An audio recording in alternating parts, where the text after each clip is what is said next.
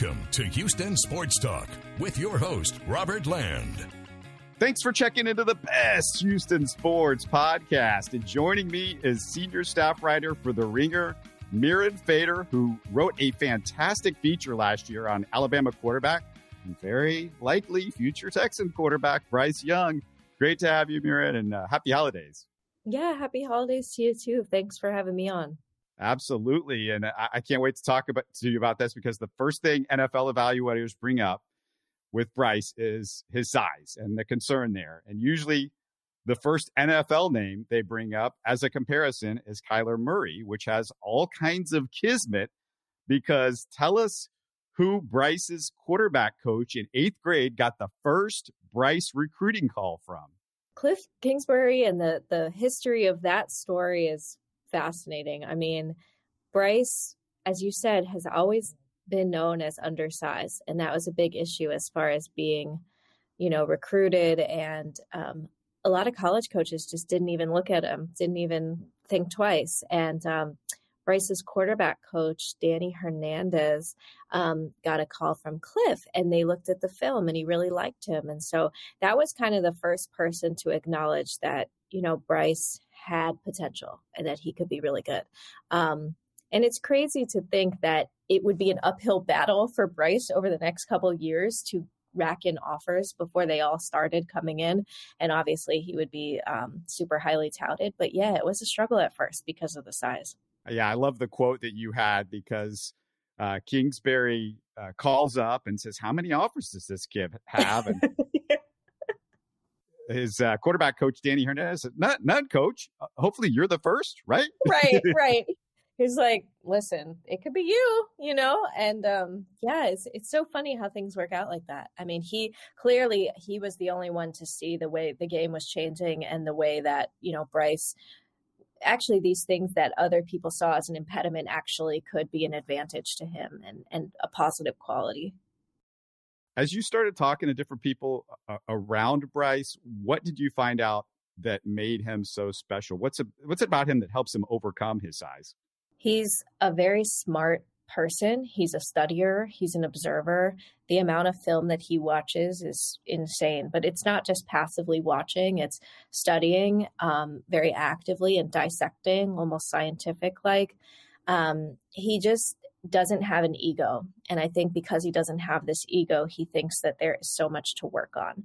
And I think that allows him to improve and make leaps every single year.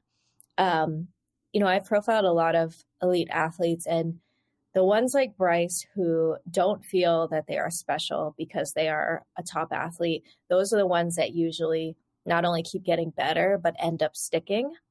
And he and his dad, Bryce and his dad, have this phrase, all of this is conditional. And I think it's that phrase of realizing that fame and attention and all this stuff is conditional. It could all go away. I feel like that mentality is what sets him apart from other people.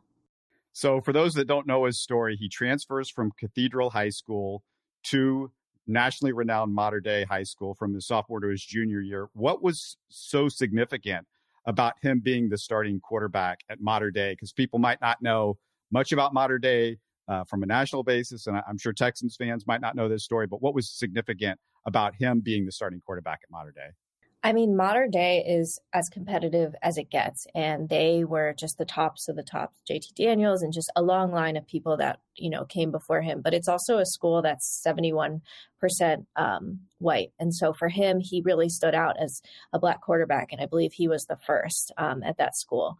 And his dad, Craig, said it best, there's kind of an unspoken pressure in that regard, but it's no different than any other Black male in society. So it's not like it was anything different than he would experience if he wasn't a football player. But there's a lot of pressure when you're the quarterback of that program to succeed. It is like a college program. And, for somebody that wasn't highly touted as he was coming in, there was a lot of questions like, this is the guy that's going to be our starter. Look at his size, all the questions you hear. And he just sort of was like, nope, I believe in myself. I know I can do this. And it's that self-confidence and poise, I think, is the best word to describe Bryce that just kept him going.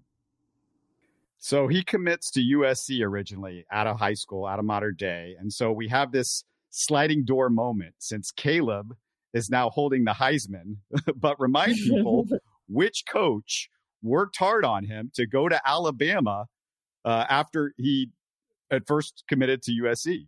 It's been about a year and a half since I wrote this story, so I'm a little blanking in the moment right now. Oh, well, the guy was at Houston. People will be interested in this. Steve Sarkisian, the current coach of the Longhorns. Yes. So the connection, yes. And very steadfast on him and just really believed in the potential.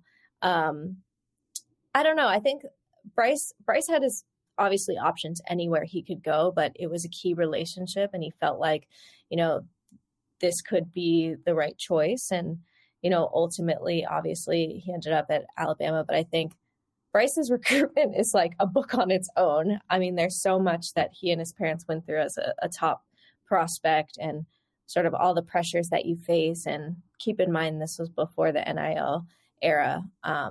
So yeah, Bryce is really interesting. And I think he's come of age at this fascinating time where recruitment and everything is just completely different than what it was before. Yeah, that's funny you mentioned that because I want to ask you about the NIL. And just a quick reminder, by the way, to anybody out there watching and listening, support the show by subscribing and commenting on YouTube. And Bryce is one of the first college players to earn 7 figures with NIL deals. How has he handled that? Remarkably well. I think that was the thing that stood out to me the most is that, instead of bragging about what he has or even wanting to discuss it at all, he was just like, this isn't something that I think about. I'm blessed. I'm grateful, but I'm going to spend a lot of the money on my teammates. He takes his teammates out to dinner through his various sponsorships, which I think is really cool. And he sort of sees it not just in terms of financial compensation, but as platform to tell his story. So podcasting for him isn't just like, oh, I'm going to join the trend. Everyone has a podcast. It's like, this is a direct way for me to tell my story without any intermediaries. So I think he's very business savvy. I think he has really smart people around him, his family for sure. His dad is always, facilitating and making sure that Bryce can focus on football while Craig handles the financial stuff. And I think because of that sort of division of labor, Bryce never gets too big-headed or doesn't, become prey to some things you might worry about with a kid having that much money. He's just very focused. And I think it was refreshing. When I was talking with Bryce, I thought I was talking with somebody like 10 years older. He's just very wise and he's very mature and he doesn't really believe his own hype, if that makes sense. Yes, he's aware that he's really good. Yes, he has confidence in himself. Yes, he knows he's making a lot of money, but he's also thinking about his weaknesses. He's also thinking about that one loss. He's also thinking about what he's not doing well. And I think his focus on all these intangible things that we've been talking about is why he's able to handle so much money and so many changes with such grace. Yeah. And you mentioned in the story, he weekly takes out his offensive line for a nice steak dinner for the UIL money. You also write in the story about just how calm he is under pressure. Yeah. How does that manifest? What does his teammates and coaches have to say about that? He's so calm to the point, unrattled to the point where nothing really phases him. It's like he enters into a different dimension. And I know we can get really corny and cliche with sports, metaphors about being in the zone, but Bryce really likens it to his first love, which is basketball. So Bryce actually wanted to play basketball before he wanted to play football. And a lot of his early coaches, including that quarterback coach we mentioned, Danny Hernandez, he and Bryce would always have a saying when Bryce was growing up saying, man, we're just hooping. And it's a way of saying like, you know what, we're just playing ball, no pressure, nothing's going to get to us. We're just having the time of our lives playing ball. And he says that to himself before every football game. Now we're just hooping. So I think for him, he's able to shrink the moment so much because he doesn't look at it like this big, crazy thing. He's just like, I'm just playing a game that I love. And I think it's his ability to sort of almost downplay the pressure a bit allows him to be above it. I think of Bryce as somebody that looks down at the world from a bird's eye view. And I don't mean that in, a philosophical sense. I just mean that there's a maturity and distance to him where he's so aware of perspective and putting things in their proper perspective that automatically translates into calmness. And that's why you see he's so phenomenal, because he's able to relax and make these decisions under tremendous pressure and have the mobility to do that in real time. When you're looking for a quarterback, you're always looking for the leadership that's unique. And one thing that struck me in your story was how he was always working the room during the film sessions at Alabama. Describe what you saw or what you heard about.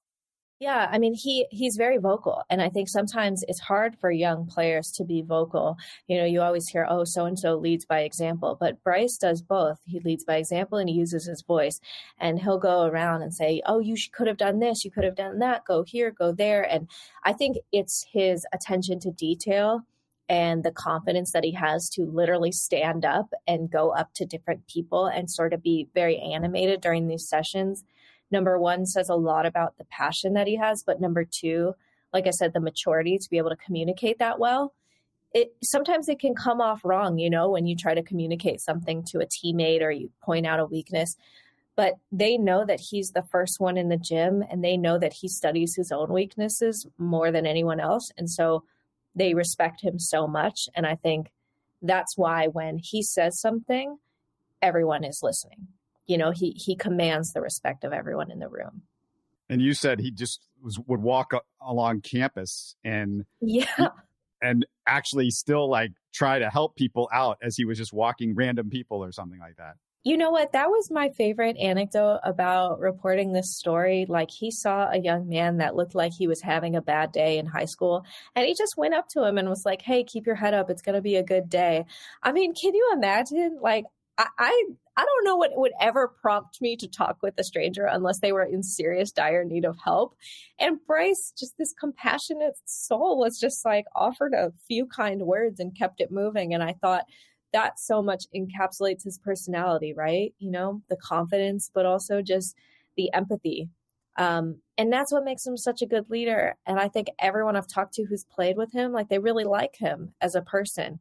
They're friends with him. And I think it's because of those nurturing, caring qualities that make him just a really good locker room guy. Yeah, it's going to be a super interesting decision for the Texans here, because you can say, well, you need a quarterback and you got to take a quarterback. And, this football that's right above my head is from the original Texans season. And on it is all the players from the original Texans season, including David Carr, the quarterback that they drafted first, which, in hindsight, maybe they just shouldn't have drafted a quarterback because that guy wasn't there that particular draft. And so, I mean, you feel like, though, after talking to Bryce and, just seeing how he relates with everybody, that, I mean, mentally, he's going to be an NFL quarterback, and just it's the matter of the physical and can he take it? But, that he's lived with that his entire life, right? Yeah, look, I mean, of course, if this happens, it will be really challenging for sure. But his entire life has kind of been like that. And I think last year when this story came out, a lot of people were surprised to hear that he had gone through adversity or that he was at all doubted. In fact, a lot of people mocked it. They were like, no way. People said he wasn't good enough. He's always been this. He's always been ranked. And the truth is, he just hasn't. And he was never really everyone's consensus top pick from the moment he started. He's always had to prove to people that he belonged, and he's never lost sight of that. So personally, just from talking with his family, everyone that knows him, I know that no matter how challenging the situation, you're going to get somebody that's not going to give up, and they're not going to feel entitled, and they're not going to feel like they deserve better and instant success. I think he gets his true joy from the work. And so you're being put into a situation where there's a lot of work that needs to be done. But I actually think that's when he's at his happiest, when he's digging in and doing the dirty work. And I just think he has the right attitude. I love feature writing because you can get into those intangibles that make an athlete who they are individually. And Bryce is as dogged and passionate and enthusiastic as an athlete that I've ever spoken to. Do you ever hear from scouts that read your work and say, you helped me decide on a particular guy to draft or not draft? I hear from them during the process of scouting rather than after, which has been fascinating to me because they want to know about these things. They want to know about the work habits. They want to know about hypotheticals. You know, one scout, this was a basketball player, was just like, if he sits his first year, is he going to pout? Like, they're asking me hypothetical questions based on all the time I've spent with them. And I actually think it's an honor because you look at all sports and people that are drafted and the people that pan out and the people that don't. Our biggest superstars were people that were under scouted and they didn't pass the quote eye test, but they had all the other things. They had the work ethic, passion, humility, family oriented. And I think when scouts ask those questions, that tells me that a franchise is invested in more than the physical capabilities, which can be gone at any second. And those are the franchises that actually wind up getting with a player that sticks. So yeah, it's really cool when they ask me. And that's why I think like, I wish that we had more reporting on both of the athleticism and the mental stuff because they go hand in hand. You don't have to convince Houston sports fans because they've been watching Jose Altuve for the last decade. Right. You know, there's a major similarity between Bryce and a current Houston athlete that you featured on The Ringer back in February, Jabari Smith. And you wrote about Jabari that he was also very humble.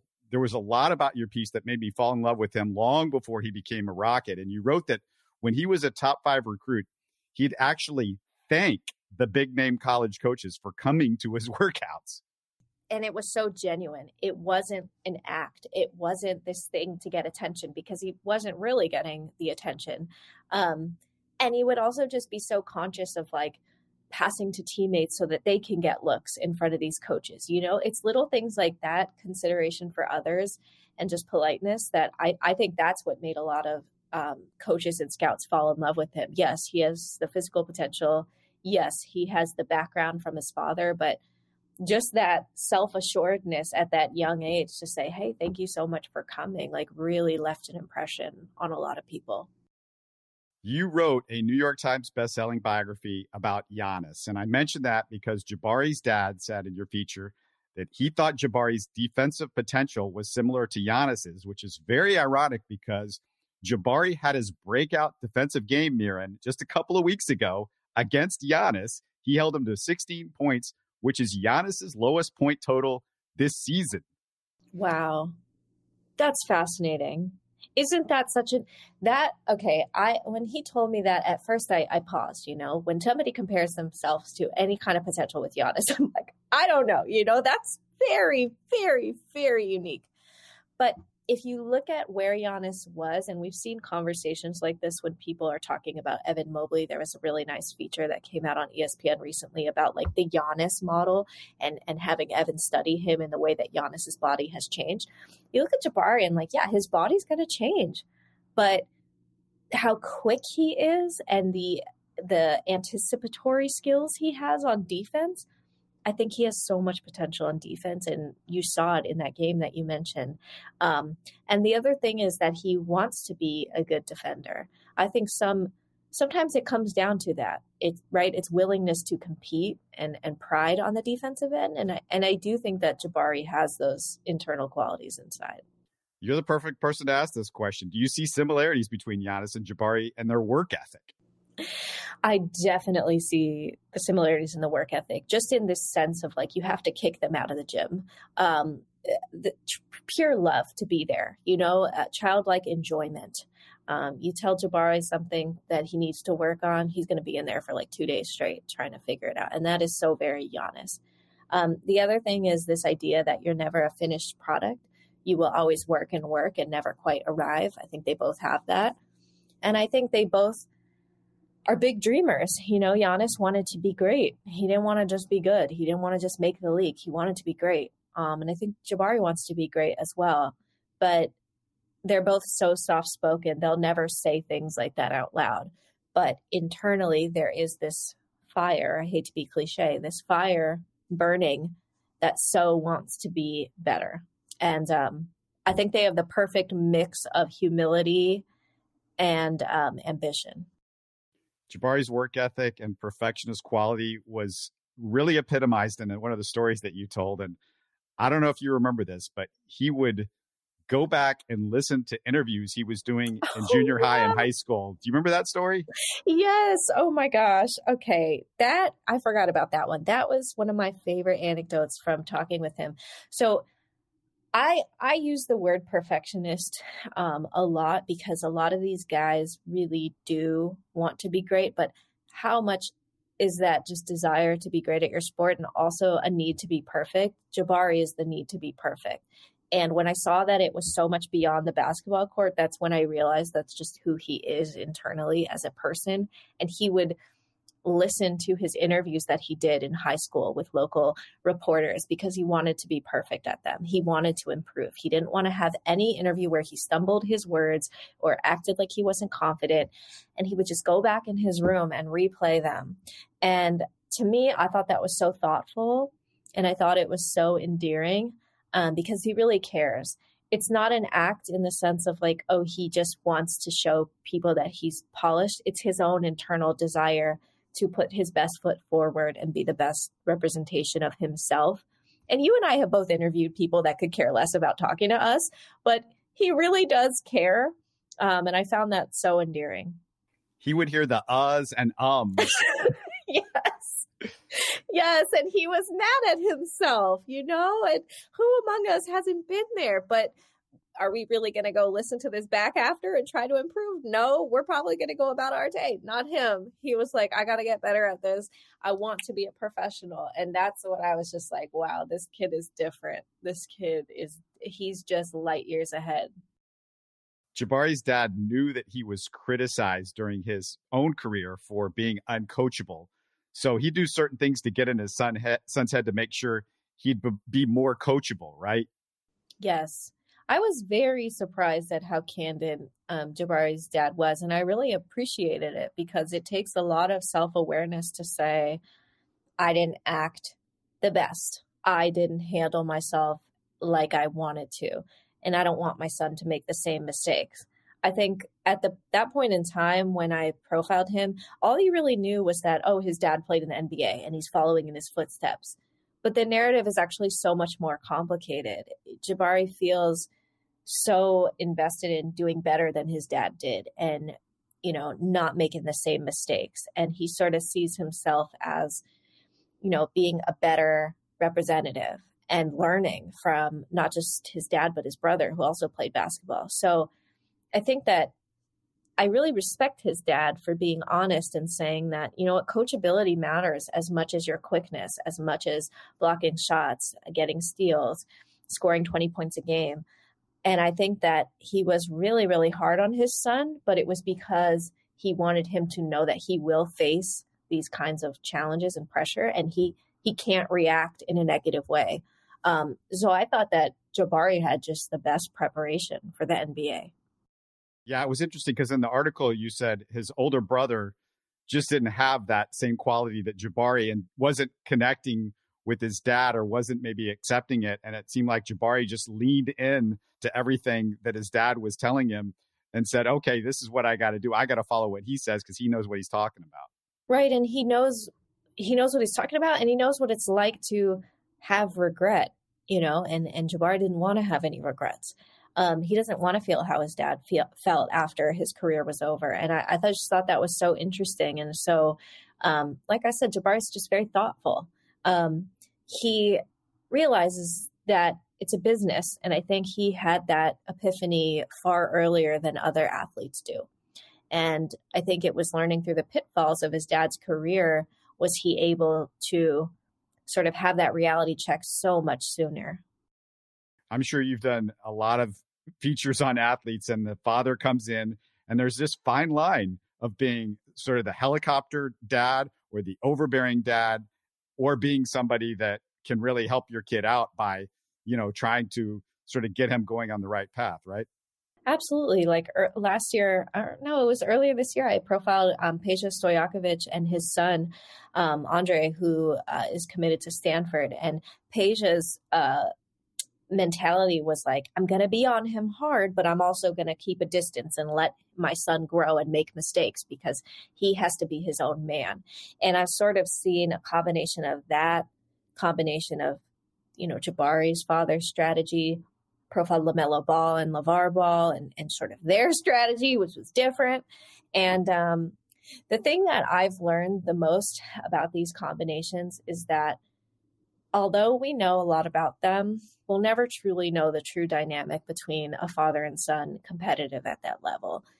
It's very complicated. There's a lot of big feelings involved, and we as reporters try to come close to it as possible. But at the end of the day, there's nobody that knows these athletes like their fathers do.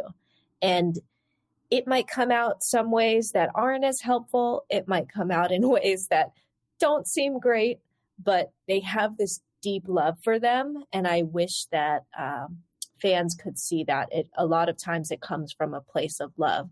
And that's why at the end of that Jabari feature, you saw his dad sort of realizing like, okay, my son is like a young man. I can give him my advice, but I've got to take a step back. And so all of these profiles, whether it's Bryce or Jabari, it's kind of like these young men are coming of age and their fathers are realizing that and understanding that and respecting that. Well, you also did a Houston Rocket feature on a player that the father wasn't the story, the mother was the story, and it's Jae'Sean Tate. And Jae'Sean Tate loses his mother in a murder when he was 6 years old. It's this story you've done 3 years ago, so I'm sure there's a lot that you have forgotten about it. But the thing that sticks out when I read that story, the moment that really sticks out is Jae'Sean told his mom not to go that time when she went on this trip to Canada. And it's chilling to read that. He said was he 6 or 8 at the time? I think he was 6, if my memory is correct. So young. And just told her, don't go, Mom. Like he almost, it felt like he had an intuition. Is that the impression that you got when you heard him telling the story? It was. I was really haunted by that moment. Cody, I don't know. I don't know what I believe in as far as intuition, but I think clearly there was a knowingness, and I don't know how he did, but that story was really important because a lot of times when you look back at somebody's life and you're writing a profile, how did this guy get to where he is today?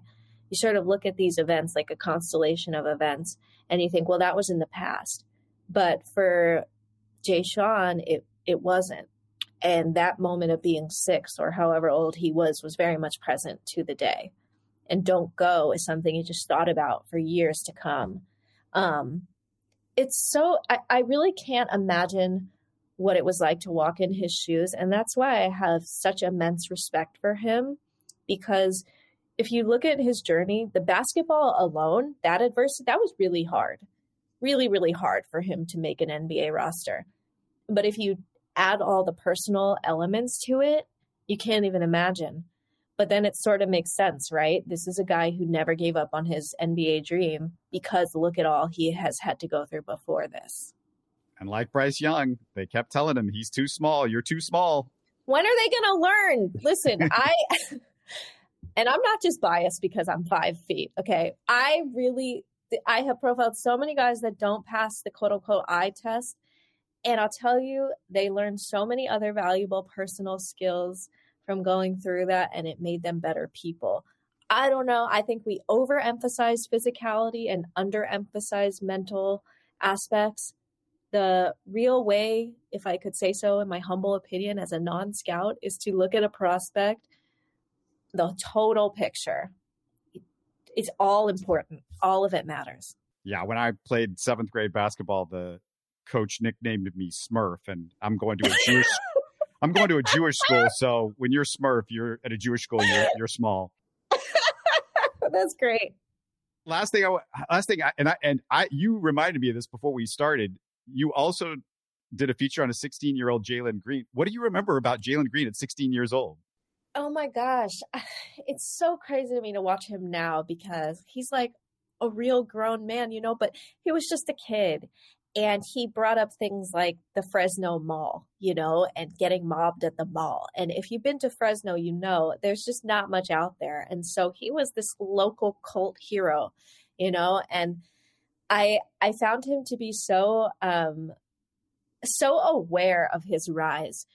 And when I say that, I mean, he was just beginning to get so much attention, and he saw how BS it all was. He saw that people only wanted to be his friend because he had X many Instagram followers. He could immediately tell when somebody wanted money from him. He could immediately tell who was spreading rumors about where he was going to go to college.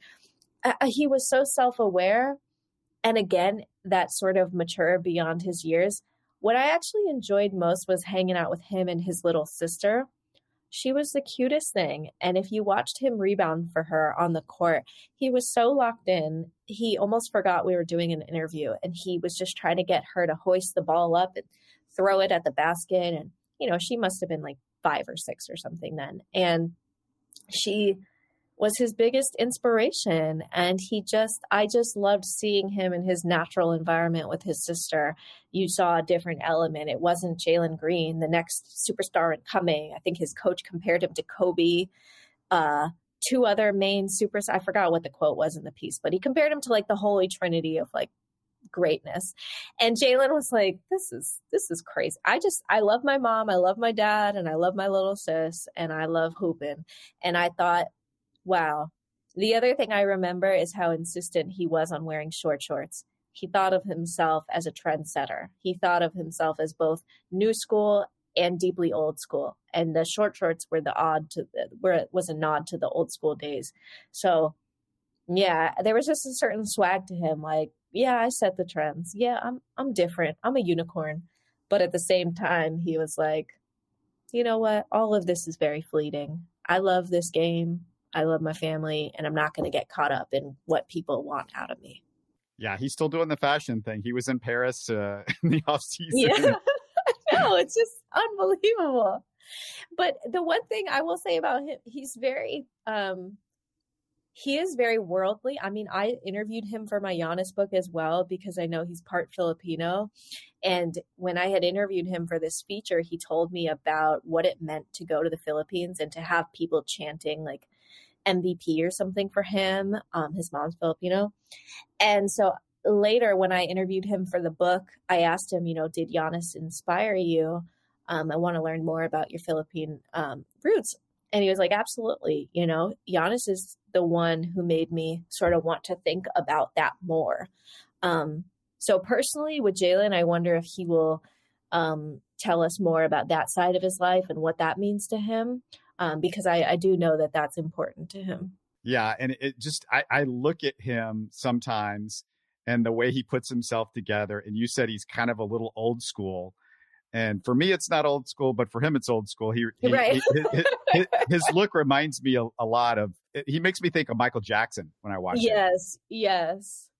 And just an old soul. And he's funny.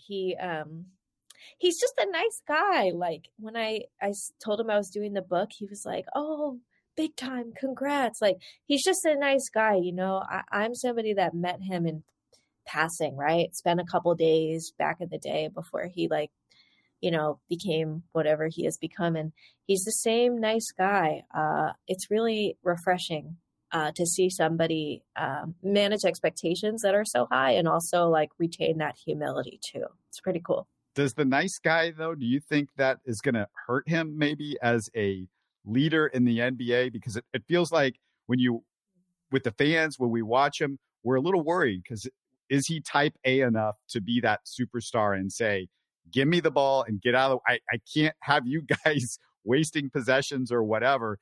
And that, because a lot of people associate the type A as not being maybe a nice guy and not having the confidence that you need to take over NBA games. I mean, I think on the court is a different personality, and he absolutely can and will morph into that. It's kind of like in the same way with Giannis, I hate to, I'm not making a comparison between Giannis and Jalen, but when I was writing the Giannis book, The Last Dance came out, and I was so struck, obviously, by how cutthroat Jordan was. And I knew that, but it was interesting to kind of think about this theme. Like, how does one become the best leader? How does one get the best out of teammates? Is it by screaming and yelling at them and being cutthroat like that? And I realized, Giannis isn't like that. You could call him type A in terms of perfectionism and wanting to be great, but you don't have to be mean and scream and do all this stuff to get people's attention. And I wonder if Jalen is in that same vein of he absolutely has that killer in him, that killer instinct, and I will take over the game and I'm going to make you better. But I don't necessarily think you need to be the way Jordan was to be great. So in that regard of leadership, that's the only part of that I'm saying. So I don't know. We forget how young these guys are. That's something else. Think about where you were at their age and how long it took to mature. I just think we need a little bit more patience and grace to see what these guys will turn into leadership-wise. It's not easy commanding the locker room at that age, especially when things are difficult, You hope that as a Rockets fan that, he can stay the nice guy, but also be, like you said, the killer on the court. Let me ask you, because you've done all these Houston guys as story. Is there anything that we should know about that you're working on as far as Houston features? Are you talking to Altuve right now and working on a feature on him, or Jeremy Pena? Can we interest you in a Jeremy Pena World Series MVP? I will say, as you know, I will be in Houston and I will be there for quite some time. And I am very excited to share a Houston related thing. I can't say what it is now, but early in 2023, I look forward to coming back and talking with you about it. Have you done anything recently that's really grabbed you? Any of the features recently? You know what? I did a feature on Scoot Henderson recently. I am sort of interested in all these alternative routes, and it was really cool to see what the G League one was about. So I think I'll have a couple more features about sort of alternate routes. But that means Scoot's going to be here. He's going to wind up here. Somebody told me that. My friend in Houston, he's like, listen. But I would say, I was just thinking about the year's features. I know DeMar DeRozan's in the news right now, but I did a feature on him in February, and it's really stuck with me because the thing that I took away from that piece is that, and this is his insight, mental health is not something that you overcome or get over or, conquer. It's a lifelong struggle and battle. And I just think he offered so many really awesome insights in that piece that I still look at. So if anyone wants to go back and read that, it was from The Ringer in February. He's a really interesting person. And I can't recommend enough. I love the Jabari feature, the Bryce feature. I mean, it's all really good stuff. And I thank you so much for taking some time in the holidays to talk to us, and just really appreciate it. Go look for her work on The Ringer. I don't think I need to tell anybody about The Ringer. I think everybody knows about that. Oh, man. Well, thank you so much for having me. This was so fun. And like I said, I'll be back in Houston. We're going to meet. We're going to do this again.